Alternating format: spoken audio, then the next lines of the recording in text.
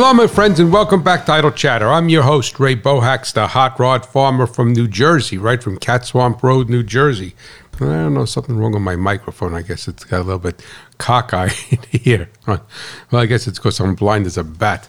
But anyway, hopefully everything is going well in your farm and in your life. And we're getting ready to harvest soon here, probably, God willing, another week. I'm going to be out in the field checking the crop and working with Robert to finish putting up the electric fence. I've been negligent this year as far as putting up the electric fence is concerned to protect my crop from the deer.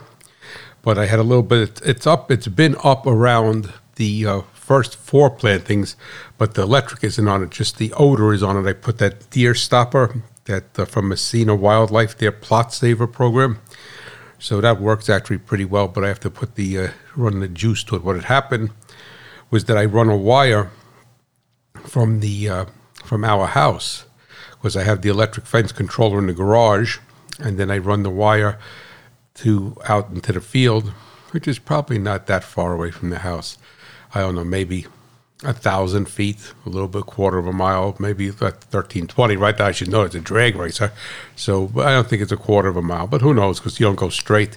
So I have that. So I have the electric fence controller in the garage, and then I power up the one fence, and then I run, there's a opening between the 2 fields, and then I run another wire from there to the what we call the front field. And then power that up so they're powered up together. So I can't have the one field power. I can't have the second field with plantings 5 through 9 power up without having field number 1 or the first 4 plantings powered up, if that makes any sense. So I'm hopefully going to get that done in the next couple of days. And so it's really not much of an issue with the corn until it starts to go into tassel and form the ear. So even though you're supposed to, I usually like to get everything done shortly after I plant it, once it starts to come up, so to train the deer not to go in there. But whatever. It's just been a hectic year with a lot of things going on, like in everybody else's life. So it just seems that there's too many things, too many responsibilities, and not enough me, and not enough time in the day. So that is that. And what we're going to do today is I am going to do a show where I'm going to have a number of letters here that I'm going to read, and once again they are from, for the most part, I don't have 2 or 3 of them. They're from Hemmings Muscle Machines, and you say, "What are you doing that for again?" Well, because the letters that I get to Farm Machinery Digest are very good, but they're very specific. So I will do a show with them, because they're very brand specific, and these letters are more generic. Even obviously, they're going to be talking about a certain engine, but they're more broad based. So, in essence, it's not like this is what you could find on it. On it just only applies to a John Deere 4020, which obviously has value to it, and I do want to do that, but I kind of refrain from doing that because of the eclectic nature of the audience of this podcast. But I am saving some of those letters, and then I will do a show that's based upon that. Not in the next couple of weeks, but in the future, and based upon that. But always keep in mind that I respond to everyone.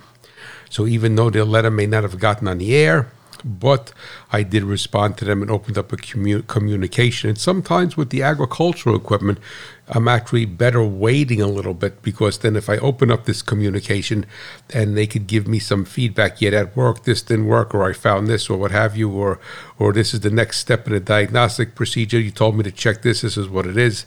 So that brings more intrinsic value to you guys, whereas these letters are from the magazine, and I send, I print my response, and there's probably a 2 to 3 month delay as far as that is concerned.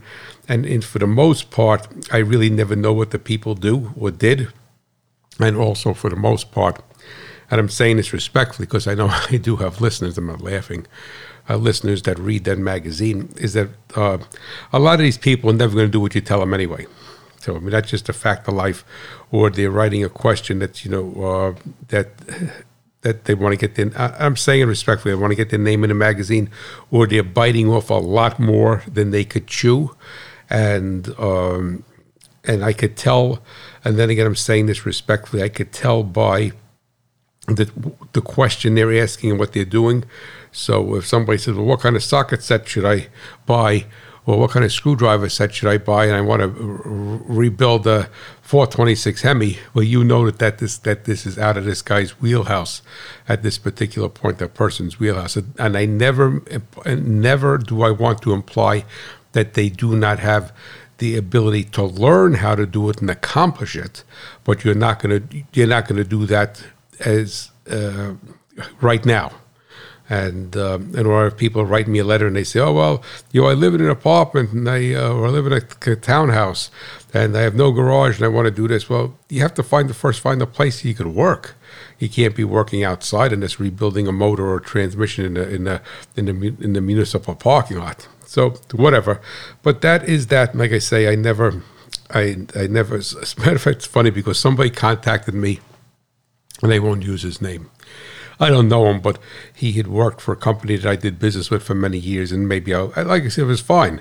I mean, they didn't say anything bad, but I'm not going to use his name, just out of respect to him. But he says, oh, when you wrote a response, that guy in Hemmings Muscle Machines, that you sound like you're in a bad mood. Well, I'm not going to say I'm never in a bad mood. But I don't let my bad mood go on to other people. If I'm ever in a bad mood, I may have less patience, but in the position that I have, not so much in the podcast, but in my print journalism, is that you're almost damned if you do and you're damned if you don't. But my edict throughout my life, and I even tell my wife this, I'm not going to tell you what you want to hear. I'm going to give you my best advice. And the operative word is best advice. I'm not saying that I am the best. I'm not saying I'm correct. I'm going to give you my best advice. And when you're doing a write-in column, when it's going to be in print for perpetuality, is that I feel that professionally that I have to give the person the proper answer to a question. And then if they choose to not do that, that's just like a doctor. You go to a doctor, you ask him something, and he says, well, you should lose weight. You should start to exercise. You have to get your cholesterol down. You should stop smoking, whatever it may be. And you listen to him, you pay the money, and you go out the door and you say, the heck with that guy. I'm not stopping eating my bacon, eggs, cheese sandwich. I'm not doing that. Right, the heck with that guy. So, I mean, the doctor, I'm saying that the doctor doesn't care.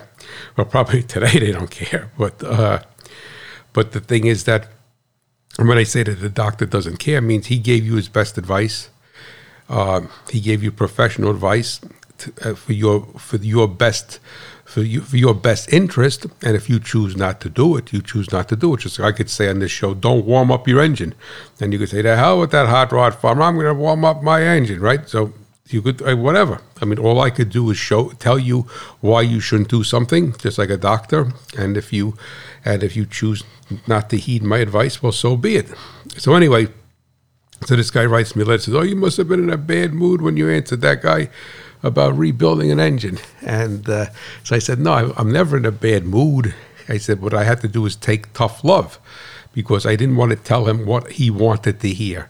And after 24, well, I did my first tech Q&A column in 93, so it's almost 30 years next year. Wow.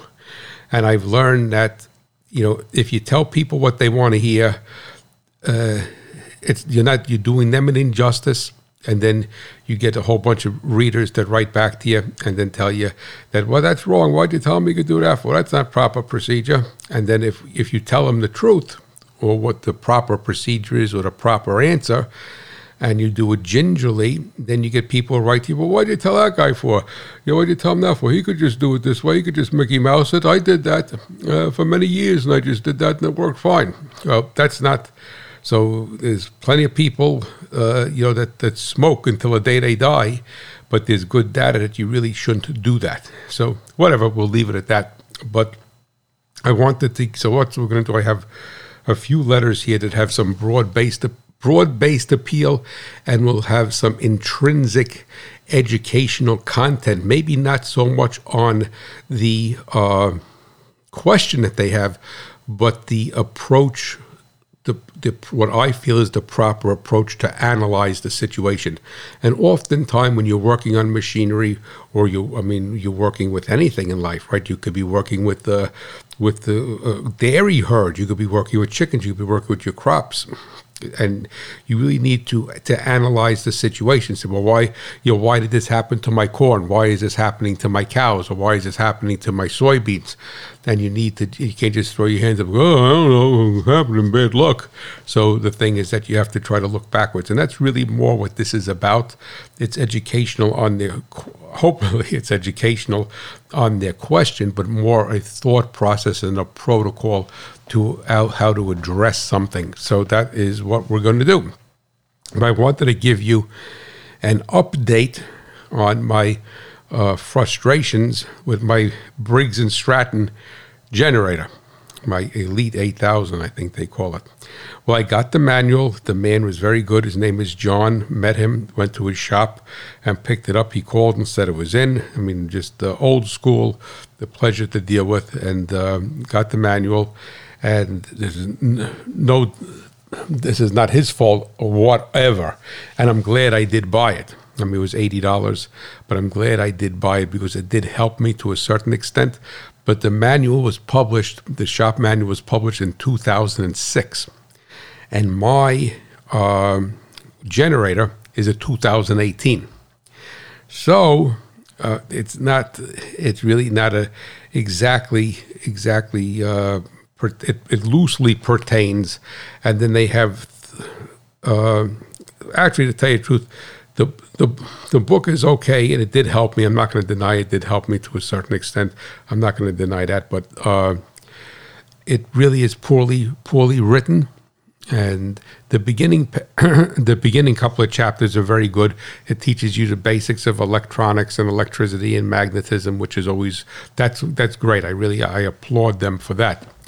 But then what they do is they assume that you know what they're talking about. And that's the worst thing that you could possibly do and me being in my other life a technical writer.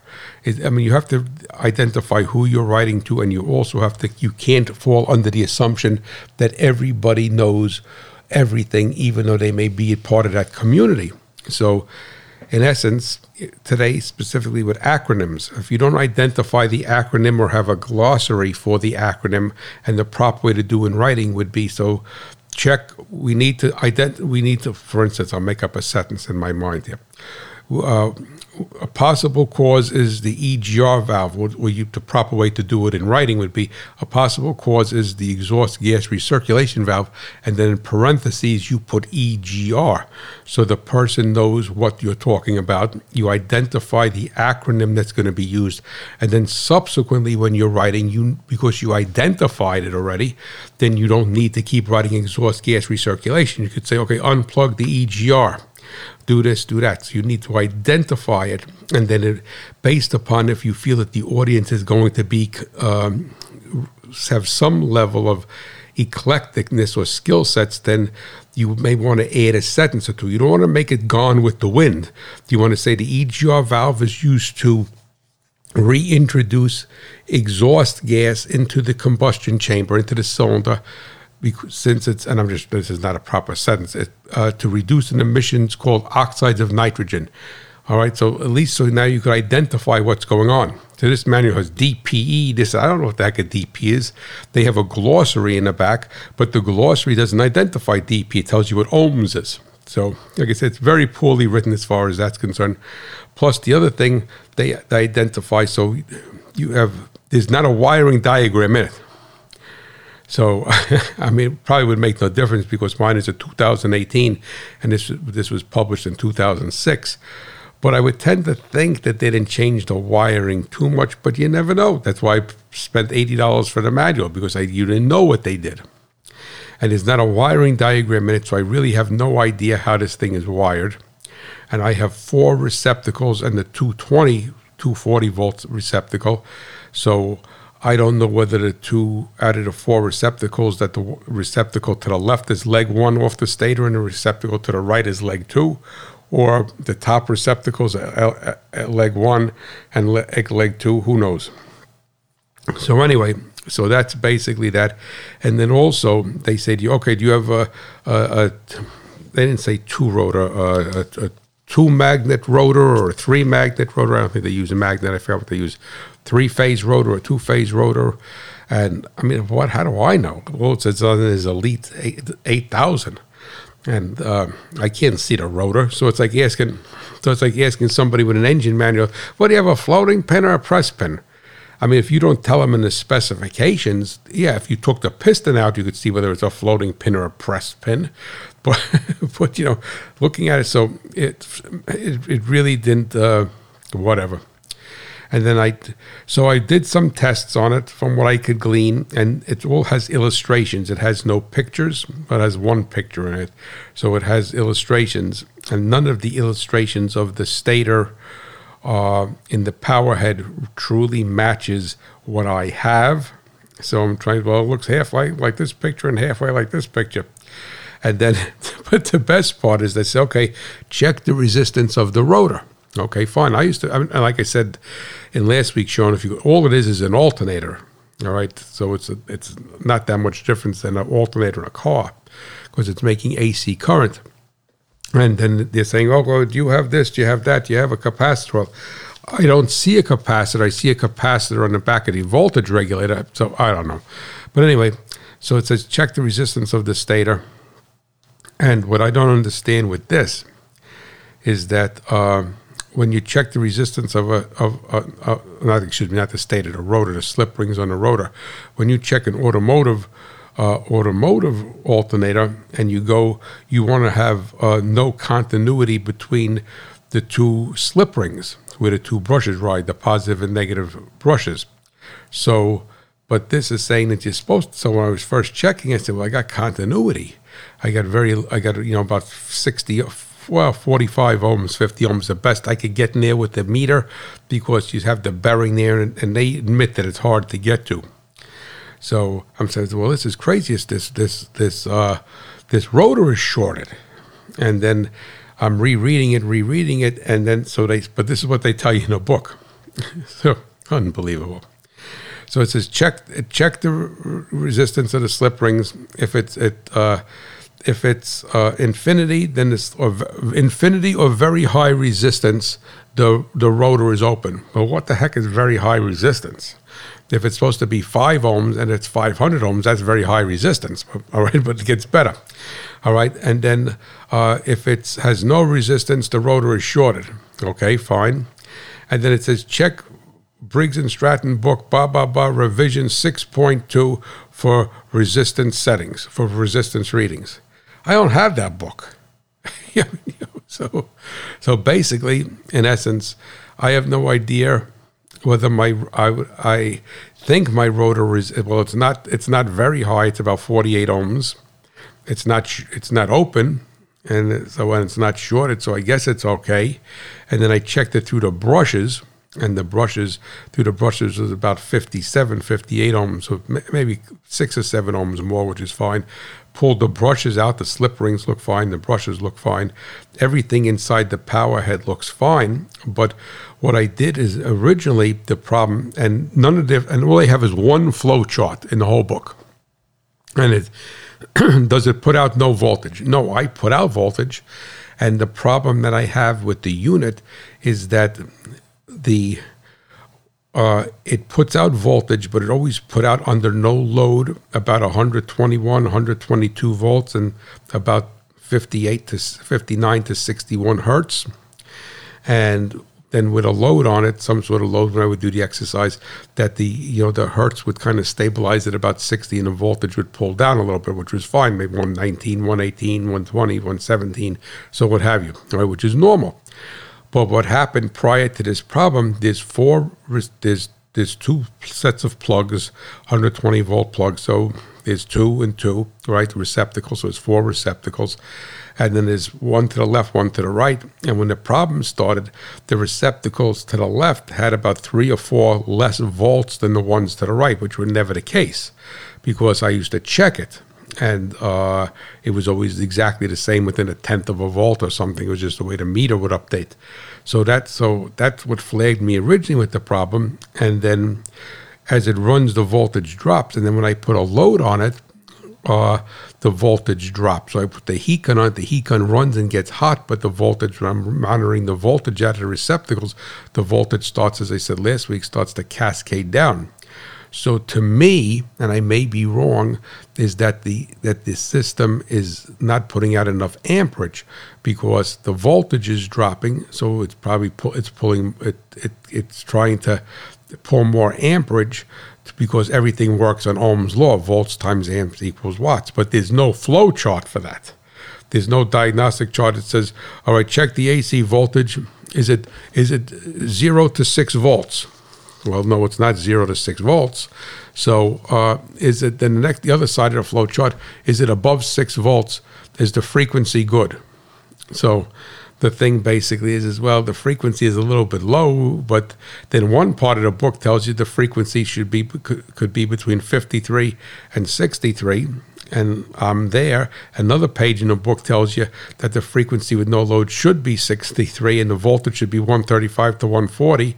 So it's useless. But anyway, so now what I did is I said, well, I got the new voltage regulator, but before I got to put the new voltage regulator on, let me see if I could adjust the pot on the back of the voltage regulator. Who knows? Maybe it turned. So I don't know what the heck happened to my jeweler's screwdriver. They make the slot in that screw so, I mean you need watch repair tools to turn it.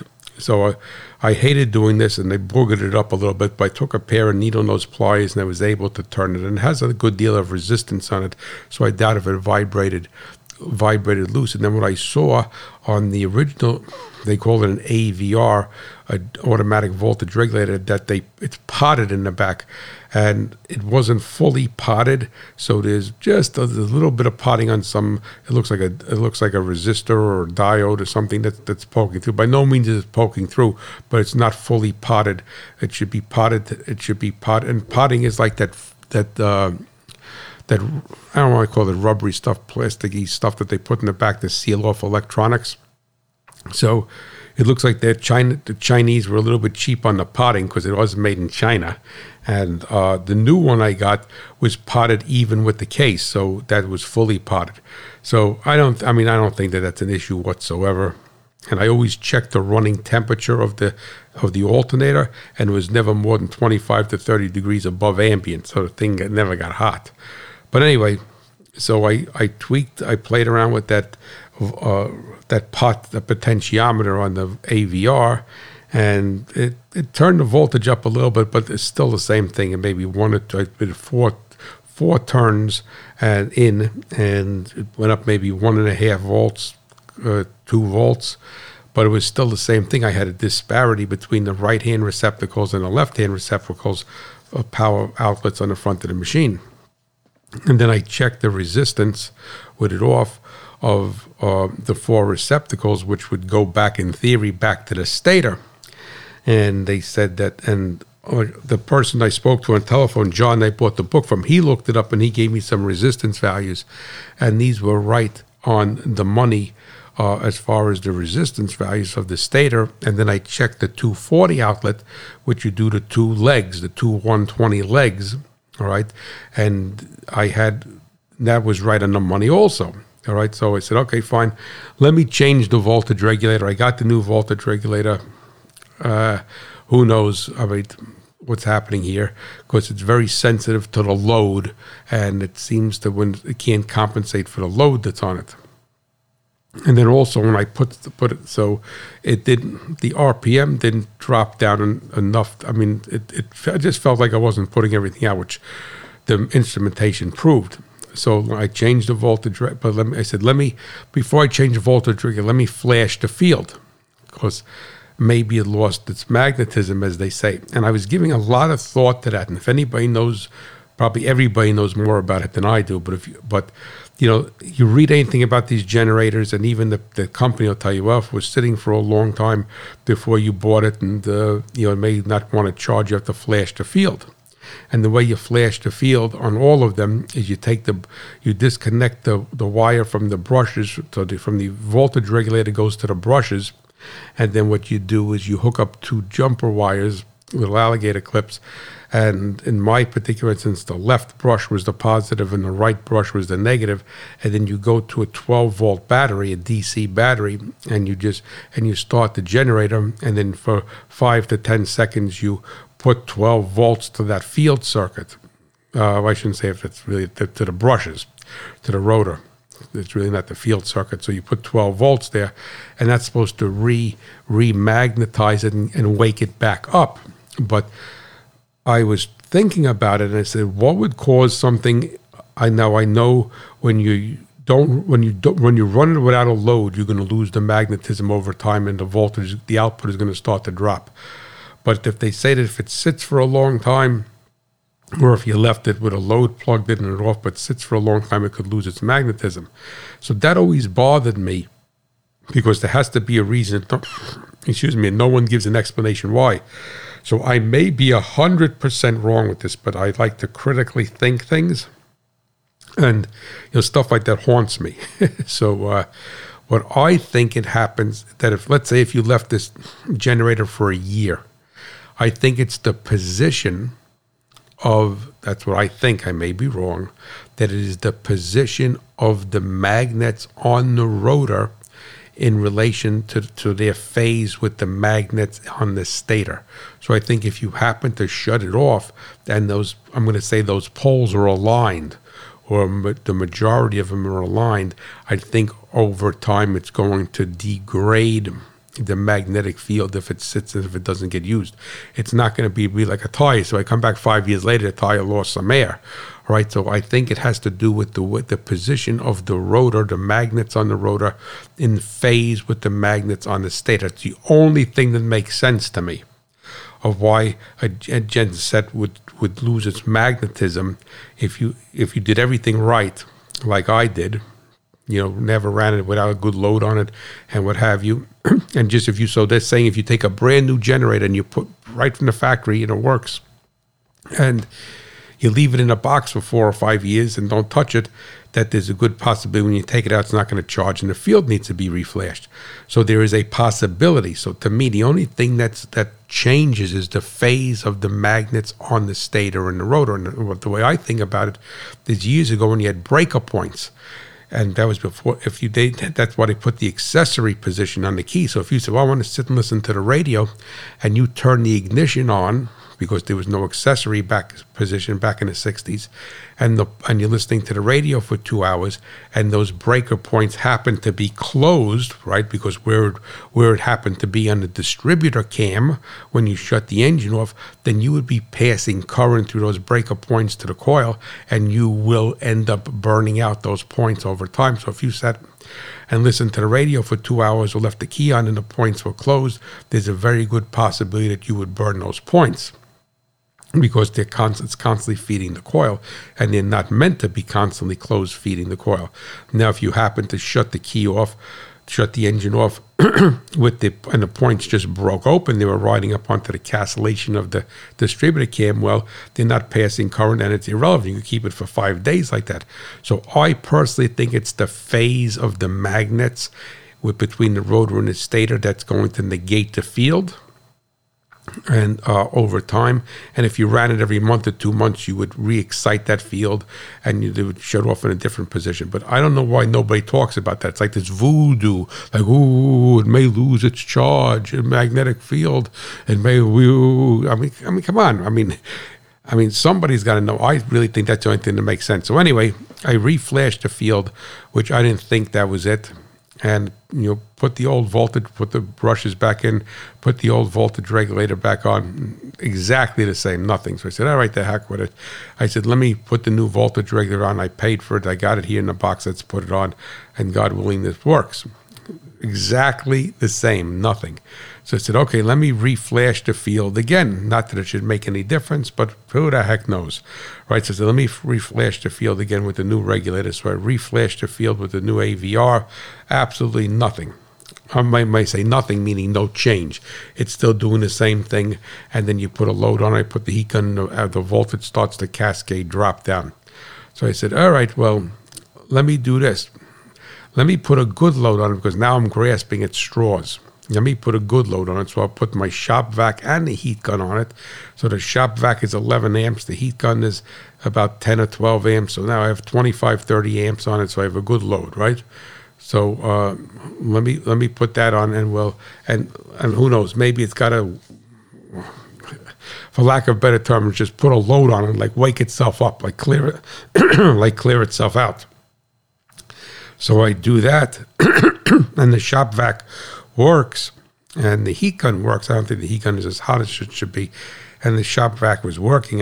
It didn't seem as powerful as I thought it normally is, but maybe that was a placebo effect on my part. But what I did is I went with the voltmeter in the empty receptacles, and the voltage was down to 50 now. So the good thing that happened is that now I don't, now it degraded. So the load that I put on it of the two, of the shop vac and the heat gun, degraded the voltage output to 1/2 it was, and it dropped way down. So I said, okay, so this is good in a way, because when you're diagnosing something, you want to see it change. And even if it's a change for the worse, but lots of times if it's a change for the worse, it's now going to steer you more into the proper diagnostic path. Because before, if you looked at some of the specs in the Briggs and Stratton book with no load on it, I was right in the lower end of the ballpark, 59 hertz and 118, 119 volts. But I know it was never that way before. So if you just did a no load test, this thing is golden, ship it, let's go. It's all fixed, right? So now what I do is I said, let me go back, and for the heck of it, I want to check. I believe I confirmed accurately the slip rings on the rotor look beautiful. I mean, yeah, they got some more. They're a little bit dark where the brushes were running, but the brushes look beautiful. The springs are nice and tight. It's riding, so there's no problem there. So I said, let me go back, and I want to take the, you could run these without the end cap on it. So, and so I said, let me get it's a pain in the neck because you're laying on a floor for it, and I'm blind as a bat, so I got to lay straight onto it, and then you got the handle above your head. And then what's happening is all the kittens are out there. So I need Donald to come back to control them. So the kittens, Creamy, Samuel, and Haniel, think this is the most fantastic thing. I mean, not when it's running, but they're crawling over the generator. They're laying on my back. The one kitten is crawling on my head, biting my ear. Then you're trying to work on this generator, and you don't really know what you're doing, because you don't have the practical experience of saying, this is how this comes out, or there's a screw behind here. And when you're working on things, as you all are well aware, the practical aspect of it is very, very important, because you're struggling. Well, how does this case come off? How does this come off? Where does this wire go? And then you have a diagram that really doesn't match. It only kind of quasi matches what you have. So I'm trying to figure out how this thing is wired, and then and try to figure out the stator, because there's 3 poles on the stator, and it looks like that the unit is grounded to the frame. So it looks like there's 3 wires, and one is the bonding wire. And so anyway, but I'm trying to reverse engineer it, and I'm looking. So I said, well, let me go back and check the resistance of the stator through the receptacles, all right, through the 4 120 volt receptacles and the 220. So I go and check the receptacles, and so that's going back to the stator, and I got the same reading, like 0.2 ohms, which is supposed to be good according to what one of the books said. I think it said between 0.1 and 0.6 or 0.5, so it's right there. But now I go back to the 220 plug, so the 220 is going to be 2 110 legs. So leg 1, leg 2. That's how to get the 220 or the 240. I mean, so I think they call it 230 on here. So they're figuring it's putting out 115. But anyway, now before I put the load on it, of the shop vac and the heat gun, I had good, it was fine. It was the 2 legs with like 2.3 ohms. Now I go from the common to the leg, which I think is leg 1 to the left on the 220 plug, but I don't really know if that's leg 1. All right, so it's called the left leg, and beautiful. I have the 2.3 ohms. Everything is beautiful, and not 2.3, 2/10 of an ohm. All right, maybe I have the numbers messed up. I have them written down, but anyway. And then now I go to the right leg, which I would think is leg 2. And before I put the big load on it, that was the same. Now I have infinity. So, but what I don't understand is that why I don't see that on the 110 receptacles, because there's going to be 2 legs unless all of those. So I honestly don't know. So I confirmed this 4 or 5 times, and the right leg on the 240, 230, 240 plug is now infinity, whereas it was good. It was right in spec before I put the two loads, the electrical loads on the system, and ran it. So at this particular point, if I'm not diagnosing it incorrectly, I think that the stator is bad. But when I look inside the power head, they use like all of these generators use like they call it a rope or a string material around the windings, and it's supposed to be a telltale if it overheated. So if you see the string burned up in that part of the stator overheated, everything looks beautiful in there. I mean, things only got 36 hours on it. Everything looks beautiful. So I think one of the legs of the stator is not working. Now, there's also supposed to be this DPE, which is supposed to be the excitement windings. That's what you're actually flashing when you put the 12 volts to it, to the brushes. Let me take the brushes off, but to the 2 slip rings. So, but I would, and I may be 1,000% wrong, but what I tend to think is that the stator is the problem, that one leg is out. I don't think it burned up. I don't think it shorted. I don't think it did anything. I think it's got a bad solder joint. That's personally what I think. I may be 100% wrong. I think it's got a bad solder joint. And if it's got a bad solder joint, let's say where the plug goes on, then I could take that out and I could resolder that, and that's going to be fine. But then I'm trying to figure out, the book doesn't tell you how to get the stator out, how to do all of this. And then I looked on YouTube for whatever it's worth, and it seems that they have a special puller to pull, because you got to pull the rotor out and you have to pull the stator out. And one guy was doing it with a slap hammer. And so this really is much more than I want to get involved with right now. I got, getting ready to do sweet corn harvest. I got a farm.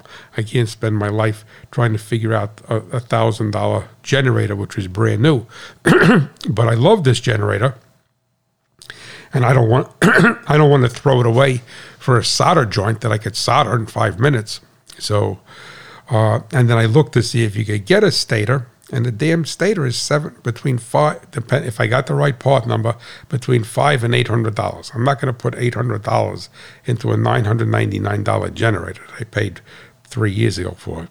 But the part of me, I think it's a solder joint. That's personally, I may be wrong. I think it's a solder joint. I think it wasn't a good solder joint. And the engine is made in the United States, that the alternator is made in China. So that China bit me again.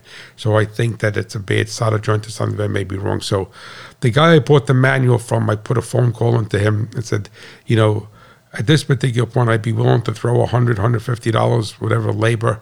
I said, if you have the tools to pull the stator off and pull the rotor out, pull it out. I want to look at it. And he seems a real cool guy. You could pull it out. I want to look at it. Then if I could get it fixed, or if I could solder it myself, if it's not, then who the hell cares? It doesn't have to go back together, because I don't want it to go to a junkyard. This thing is beautiful, and the engine is fantastic. So, and I'll have to buy another one, because what's the use of having a generator that's, so I want to try to put closure to this and to get some clarity to my decision, because then I just have to buy another generator, because I want my wife to have the comfort of knowing that in case the power goes out, that we could have water and we could have whatever. So, and if I'm going to spend the money for another one, I might as well spend it now. And if the power goes out, boom, I have that instead of going and say, well, we're going to get a new generator after harvest, and then the power goes out. I'm just gonna take a drink here for a second.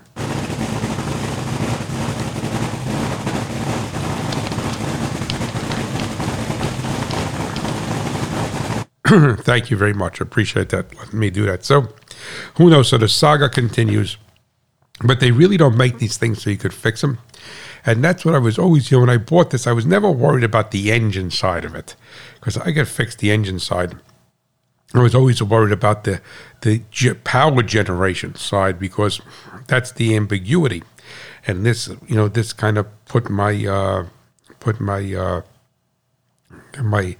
fears, didn't put them to rest. It brought them to light, because that's exactly what I was afraid of. Is it's one day it's going to stop charging or do something, and then I'm going to be, like I say, it's the ambulance that doesn't want to run. What good is it?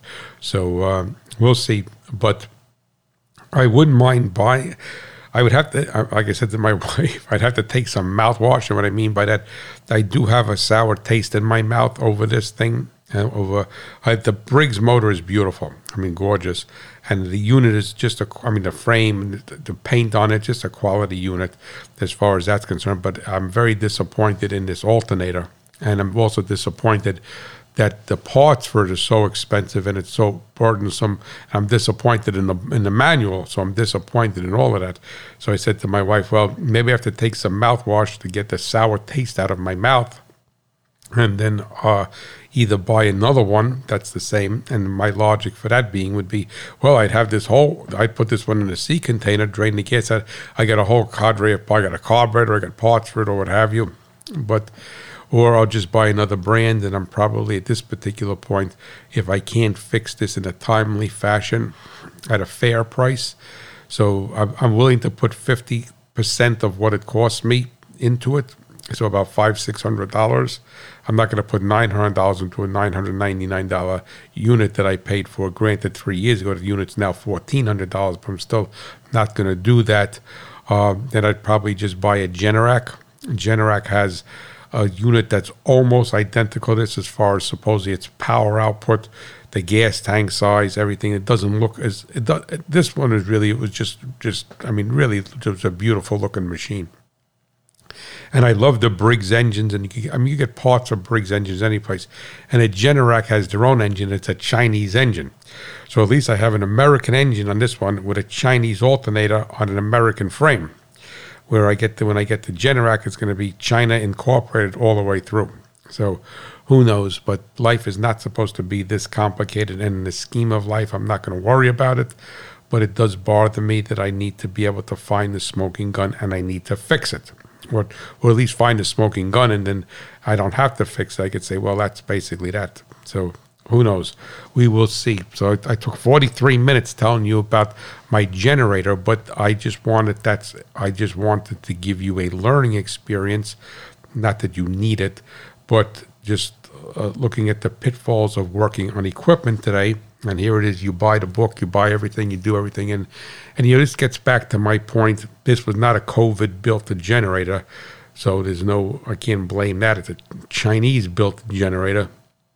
And I'm so tired, I'm going to use a bad word, this Chinese crap, that you buy it and then and you got to buy it again and again and again and again. And it has, even like my refrigerator. When it went bad about a month ago, it was a Chinese thermistor. So they tell you it's made in it's assembled in USA with all Chinese, low quality Chinese parts. But what can you do? So that is that. So let's get into our first letter here, so I don't have you going on for 12 years. And now what happened was that this is from Mr. Gerard. But my tongue, no, well, he calls himself Jerry. His email was Gerard. Jerry Eugenio, and he's from Tampa, Florida. And this is a response to something that I wrote in Hemmings Muscle Machines about air conditioning service. So Mr. Eugenio, I think it's Eugenio you'd pronounce it. So we'll call him Mr. Jerry. So in regard to Brian McMahon's question about AC systems, I would like to respond with an observation over the last 36 years. I keep my cars a long time, but don't drive the miles that Brian does. I don't remember how many miles Brian does. So I have driven one Mitsubishi and two Hyundais over 14 years each, putting over 140,000 miles on each car. Okay? One thing that I believe contributes to AC failure is lack of use. Brian lives in Chicago, and in those northern climates, may only run the AC 3 months out of the year. I live in Tampa, Florida, and my AC runs all year long. The seals and bearings always stay lubricated. He had a misspelling in here. In those cooler climates, run your AC for about 5 to 10 minutes on every outing year round. As a side note, I have a 69 Barracuda that has a modern sand and rotary compressor. I didn't start or drive the car for 2 years due to a family illness. Shortly after getting the car back on the road, the compressor failed. I attribute the failure to the lack of use. Good maintenance is always best, but if you don't use it, you could lose it, right?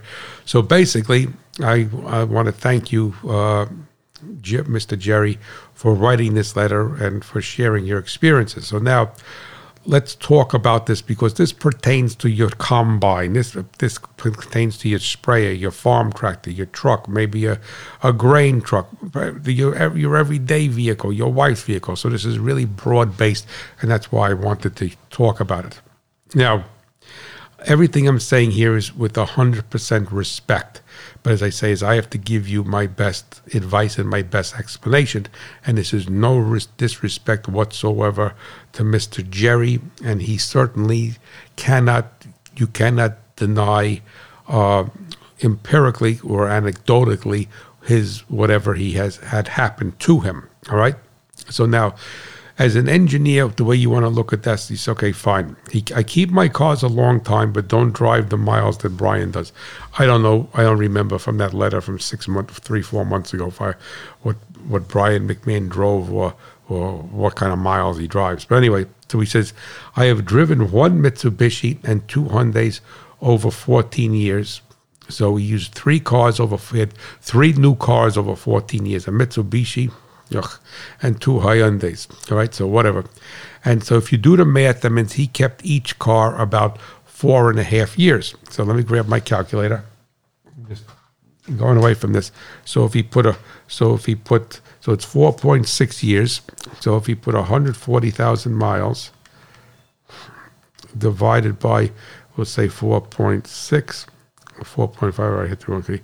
So he's putting about 31,000 miles a year on, which is a nice amount of usage. There's no denying that, right?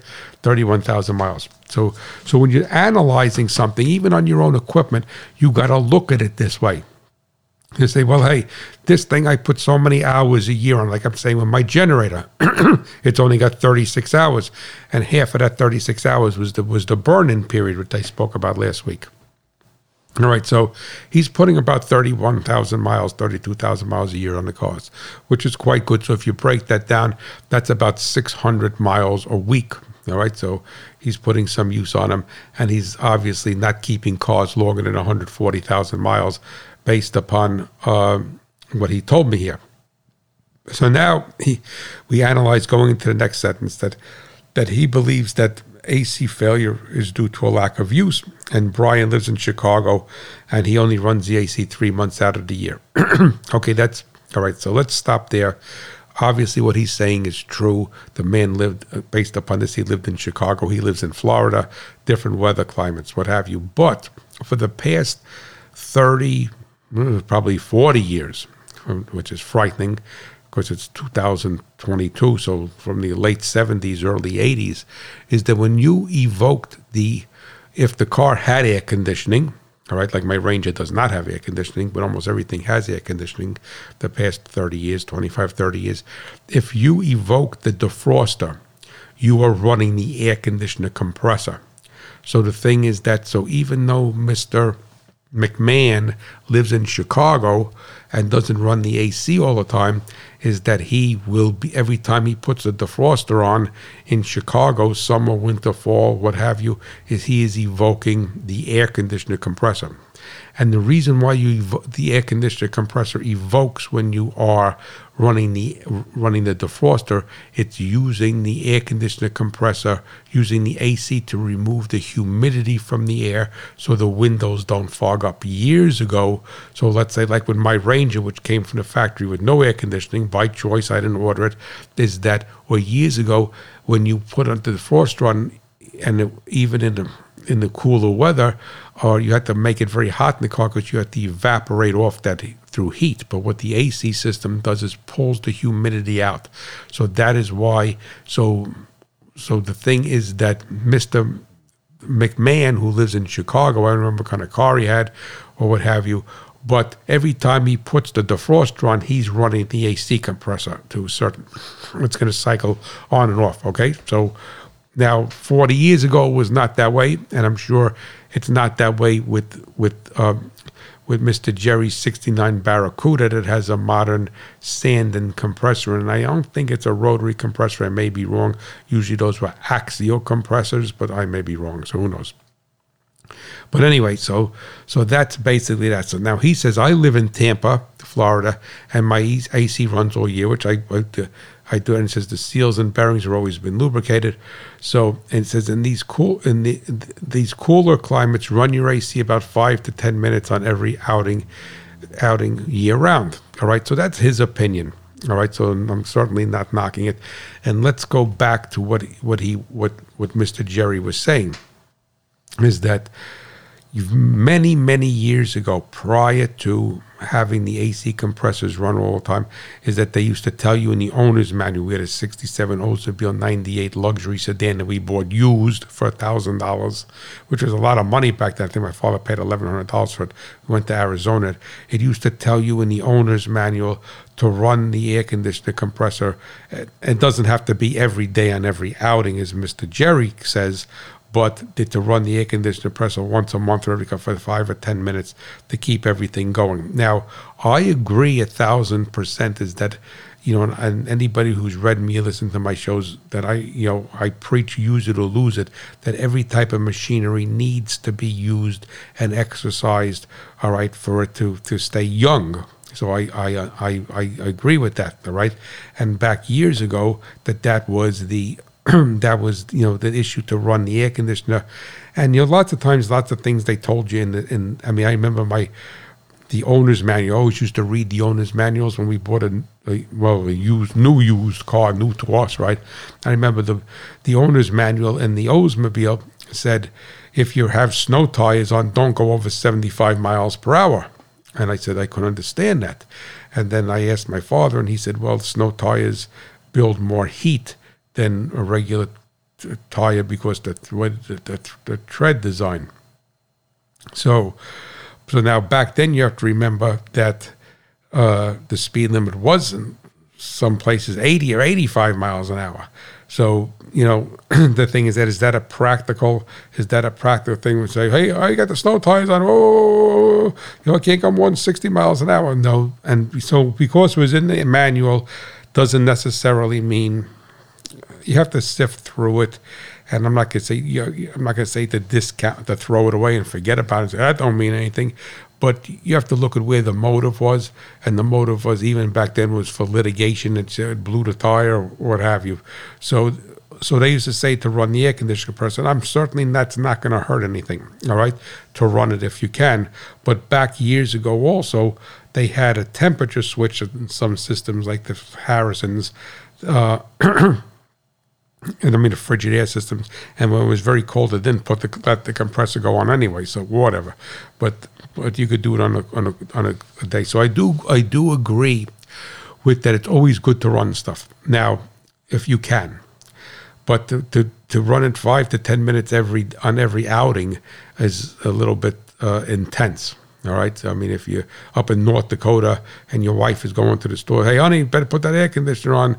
All right. So, like I said, I'm not making any fun of what he's saying, but I'm trying to apply critical thinking for this and for you to think like an engineer. All right, so the fact of the matter is you can say nobody's going to run this for 5 to 10 minutes in North Dakota every day when they use the car. So that's forget about it. All right. So now the thing is that now he states that his 69 Barracuda has a modern standing rotary compressor, and due to family issues, he didn't run it, and he put it back on the road after 2 years, and shortly thereafter the compressor failed. So that goes to my point. My point is that not my point, it's a fact. When you don't service an air conditioner and it gets low on refrigerant, moisture comes in, the moisture mixes with the refrigerant, creates an acid, and the acid eats the desiccant bag, which is either going to be in the receiver dryer. If it's on the high side, it's going to be an accumulator. If it's on the low side, makes no difference. It could be in either. All right, and the fact of the matter is it's going to eat everything inside. It's going to eat the seals.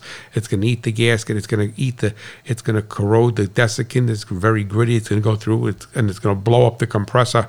I say blow up the compressor because the compressor, it's like it's a little engine. That's all it is a little motor. All right, so it pumps, instead of pumping air and gasoline and fuel, it's pumping refrigerant. So now why did his compressor fail? His Sandin compressor on his Barracuda, I have no idea. Or you'd have to take it apart and do an autopsy. But most likely the system had moisture in it, and when it sat all that time, that moisture would have been there if he didn't have an illness in the family and he did run it, the moisture would still be there. So as an engineer, you have to say, okay, fine, it sat for 2 years and it blew up shortly thereafter. Would it have blown up the same day or 3 months prior to that? We honestly don't know. So you'd have to take it apart and look. But the fact of the matter is that if in this particular instance, if they replaced the compressor and they didn't flush out the system and replaced that desiccant, and if I was correct that the desiccant bag got eaten and the acid got to everything, that this compressor is going to fail also. All right, it's not going to fail tomorrow, but it's going to fail also in short order. It's not going to live its complete useful life that it's supposed to do. So that is that. So now, so it's inconclusive about. So he has the right. He has the opinion. I mean, he has the right to believe that that's why it failed when he had good luck before that. But we don't know. All right, that's we put that off to the side, and that we don't know why that failed. But now, applying critical thinking to this is that John Deere, Case, Fendt, anybody, they make a combine, they make a sprayer. It's a seasonal use piece of equipment. All right. The thing is that, is it good to start the engine and run the compressor? I would say so, but look at it this way. Let's pick on whatever. We'll say a combine. We don't have to say a brand. Company X builds a combine. Company X builds a combine, and it goes out to the dealer, and it sits on the lot for a year and a half, 2 years before it gets sold. Now, so maybe today that's not the case because there's a shortage of equipment, but given the right economic situations, the right dynamics, all right, that's very, very possible that if the combine was built at a certain time of year, that somebody would not be interested in buying it the next harvest season. And if you're not in the neck of the woods where you're doing a wheat harvest in spring, that you're not going to harvest till the fall. So let's say arguably that combine was built in August, all right, of 2022, all right, and it went to a dealer where it sat, and now somebody's going to come in September or October and say, I'm buying that combine for my corn crop or my soybean crop, and it sat there for a year and a half, all right, then the manufacturer is not going to make an air conditioning system that if you have a brand new vehicle, whether it's a car, a truck, or a semi, or a piece of construction equipment, that stuff doesn't get sold in 5 minutes, all right, in most instances. And I know here, and it used to be that in New Jersey, they would title a piece of off-road equipment, farm tractor, construction equipment, with the year that it was purchased. So like our 9N, sat for 7 years. It was in 1940. It sat for 7 years before it was purchased brand new in 1947 at Smith Ford in Washington. All right, so I think it was purchased in Smith Ford in Washington. But the thing is that why it sat for 7 years, who knows? It was built, in the beginning of World War II. I mean, who knows? So it sat for 7 years. Obviously, it didn't have air conditioning. So when we bought that tractor at a farm sale, we were only the second owner of it. Third owner, is that it was titled 1947 9N. But it wasn't a 47, it's a 40. So it was built in 1940. So the serial number says it was built in 1940. So moving the calendar 80 years forward, the thing is that there's like my Fiesta, for some reason, when I bought my Fiesta, it sat for 9 months on a lot before I bought it. So the thing is that, and it's not uncommon for a vehicle to sit, a piece of construction equipment, farm equipment, a semi, for it to sit, and then once it goes into service, that it's like a combine, it's not going to be used all year round, unless you're a custom cutter and you're following the wheat harvest up through from Texas up into Canada. So the thing is that they don't design stuff, and it doesn't mean that it doesn't like to be used, but applying critical thinking is that then every piece of equipment or every air conditioner system that sat on a dealer's lot or somebody bought it and didn't use it once a year, then the air conditioner would go bad. So that's the critical thinking that I'm trying to apply to this. So the fact of the matter is, I'm not knocking what Mr. Jerry says. I'm not knocking that, is it good to use it? Yeah, of course it's good to use it. But it gets back to almost what I was saying about my generator, is that, if a generator sits and it's brand new and it loses its magnetism, well, where is it going? Well, that's why I said the only thing that makes sense is where the magnets are lined up on the stator to the rotor, the phase when it happens to shut off. So if you had an air conditioner system, I mean, hey, it's great to use it. So the bullet points here is, number one, is that the past 40 years, when you run the AC, when you run the defroster, you're running the air conditioner, all right, unbeknownst to you on a road vehicle. I don't know how a combine is. All right, and the second thing basically is it is the moisture that mixes with the refrigerant that eats everything. All right, the third thing basically is, which I didn't discuss, is that if the refrigerant is in solution with the oil's in solution with the refrigerant. And sometimes if it's sat for a long time and you put the compressor on, it could have a dry start and you hear a knock for a second and then it quiets right down like an engine that's sat. So that is that. But from my contention, and I may be wrong, unless you were to take it apart and look at it, I would say the air conditioner failed on his Barracuda because it failed on his Barracuda because the system had moisture in it and was creating acid. And if you were using it, it still would have most likely failed. Well, you're not going to get rid of the acid. All right, so using it is not going to boil the acid out. So the thing is that, so the acid eats it and then destroys it.